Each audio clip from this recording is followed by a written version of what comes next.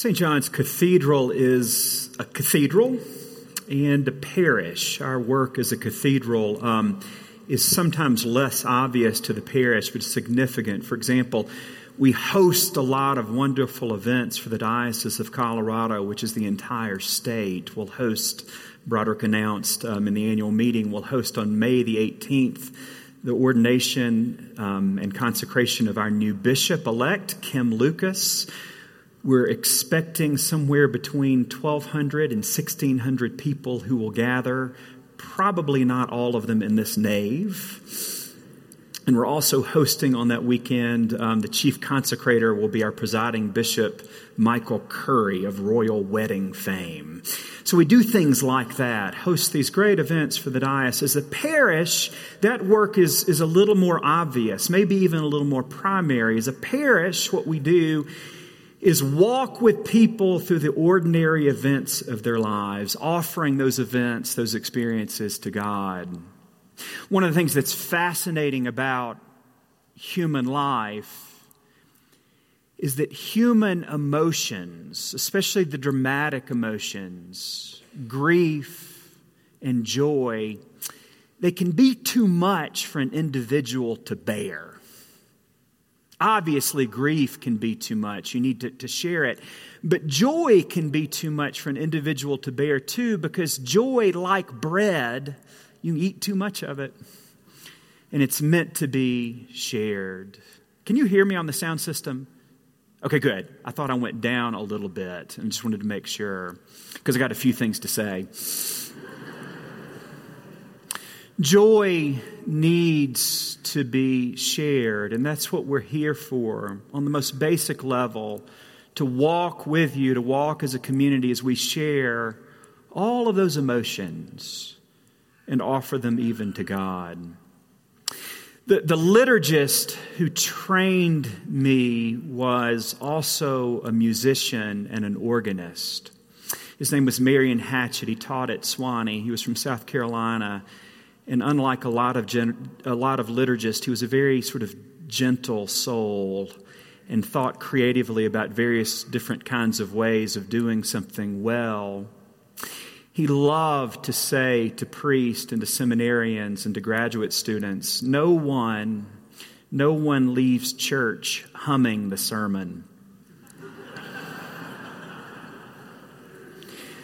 One of the most powerful ways that we share these emotions with one another is by singing.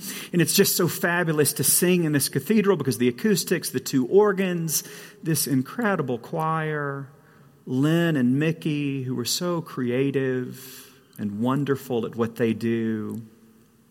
It's best, perhaps, when you feel it, when we're sharing all of that, when we sing one of those hymns that we all know, a familiar one. Now, I love singing the unfamiliar ones too, and we've got to, just like with the Bible, we've got to read all of it, we've got to sing all of it, but you feel it on Christmas Eve when this place is packed to the gills and we're all singing Silent Night. Helen Gleason is a member of our choir, and she loves to talk about how when the choir processes out and there's a great descant and they surround us down the side aisles, and she says the choir is just putting their arms around everybody. Just incredible. It holds our joy in unison, because joy sometimes can be too much if it's not shared. Last weekend, we had Evensong on Sunday. It was Martin Luther King Jr. weekend. That was at the forefront of our imagination and our hearts. And for Evensong last Sunday, it was a very American Evensong. And Lynn and Mickey chose as the anthem not just some English choral something, but rather Deep River, a great spiritual that had been arranged, in this case, by an Episcopal organist. And they sang their hearts out, and we felt it. And it held for so many of us the grief that we feel at this moment in our country and our dreams for what we could be. There are countless other ways, too, that we share grief. We do, because we're a parish and a large one, we do a lot of burials here. And one dimension of our burials that really fascinated me, because not a lot of places have this, we have a lot of people on the periphery of the cathedral who used to go here and moved away, or came here once and realized how beautiful it is, or have a spot in the columbarium, and that's All Souls is their only connection to this place.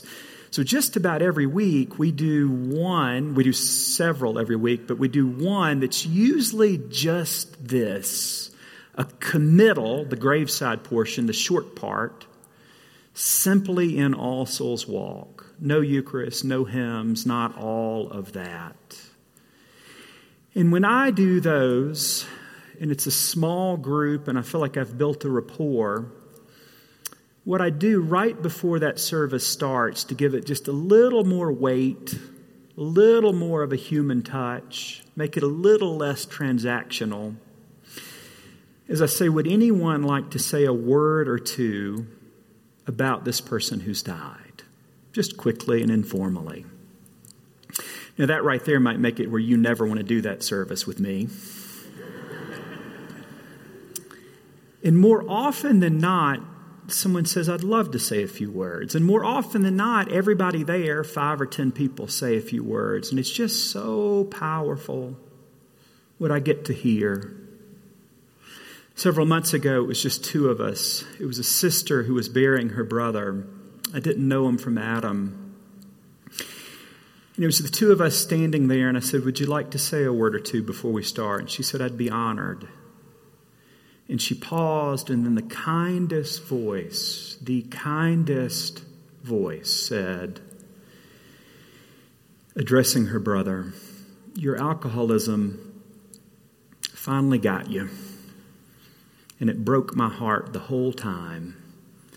And I hope you finally find the peace that you were always looking for. Only 2 people heard it, if you don't count the saints and angels. It's incredible what we get to say to one another in this place. It's incredible the stories that we hear if we would but listen or speak. It reminded me when I left that particular service of one of my favorite sayings from Philo of Alexandria. He said, be kind, for everyone you meet is fighting a great battle. As dean,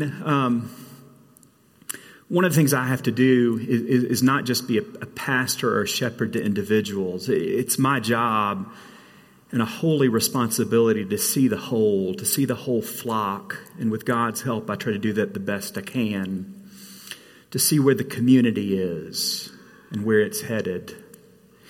It's an incredible part of my work, and I want to highlight just 2 things from this past year that I'm just so proud of, and I can't thank you enough for. One is really pragmatic, but it's also holy. David Ball, the chair of our stewardship, announced this morning that this year, as of this week, we've received 6% more in pledges than we received last year. And you might not know this, but I do, because I've done this for about 18 years and I study patterns. That's incredible. There are not many churches in the situation that we're in, and I thank you for that. We're also, and the senior warden talked about this, living within our means, perhaps more so than we have, at least in decades. The bulk of what we do comes from what you give. And that's powerful because it's setting us on this arc of financial sustainability, and that's important because we're in this for the long term. This cathedral deserves that. But it's also powerful spiritually because the ability to give is a holy privilege. And Christ asks for all that we are and all that we have. And money is a holy dimension of our lives. And giving that to Christ continually in the offering at the Eucharist or through pledging in any way, even online, is one of countless connections we're invited into in this place to be connected at the most real level to Christ. So thank you deeply. I also want to thank you for something else, and that's just being yourself, and being yourself with personality and gusto. What gets all the attention in churches is who's the senior warden, who's on the committee, who's on the vestry, who got elected to this, who's the dean's verger, who gets to wear the robes. All of that gets a lot of attention. It's essential. It's lovely and important. But the most important lay ministry is not found in title or election or appointment, and it doesn't get your name in the leaflet, and it shouldn't. The most important lay ministry is just being yourself, cutting up with people after the service, before the service, listening, laughing, even if the joke is not that funny, laugh. Crying, looking another human being in the eye, going to coffee hour, telling your story, listening to somebody else's story. Where else do you get to do this? This is the most relevant thing in all of God's creation, is being a community together that lives and dies with grace and looking one another in the eye. It's incredible. This high calling of keeping one another company on the long journey. Another dimension of my work, which might be, it's not the most difficult, but it's the most complex in some ways. And that's being a shepherd or a pastor that sees where the flock is in a moment in time and has a thought or two about where we might be headed. The ability to remember or foresee the future. I've only been here a year and a half. It would be absurd if I told you I had a vision or a dream at this stage. I have so much more to learn, so much more to listen to. But at this stage, even after a year and a half, I can tell you I at least see the outlines of a colorful dream that keeps coming back to me. And it always hovers or hinges upon this, how this cathedral might become more reflective of the demographics of the city of Denver in terms of race and age and socioeconomic status.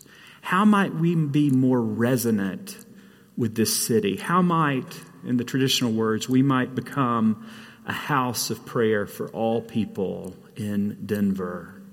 I have some practical ideas about that too, more to come in the months and certainly the years to come. But I also invite your dreams for this place. What sets you on fire as you imagine giving this cathedral and parish away to your children and grandchildren, and even more importantly, to this city? What we're given in the Eucharist, we only fully receive it when we hand it to somebody else. And what goes for the Eucharist goes for every square inch of this place and of our ritual. Which leads us to the epistle reading.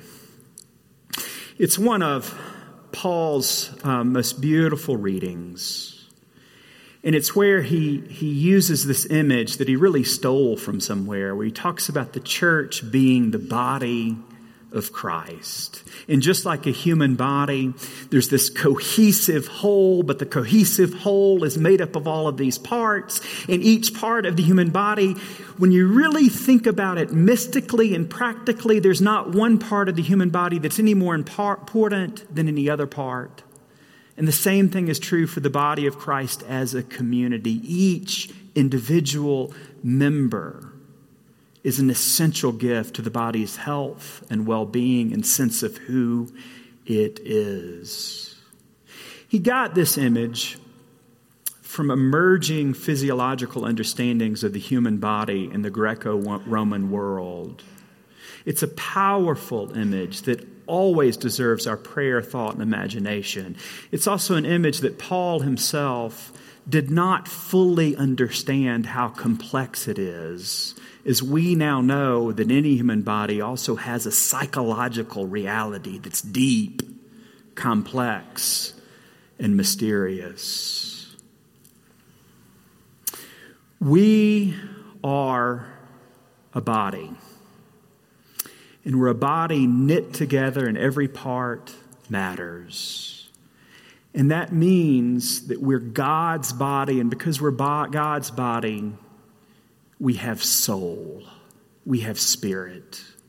So as we pray and imagine our future, individually or collectively, the most important thing to do is take a deep breath and remember that God's Spirit is literally that breath that walks with us each step of the journey that we must make.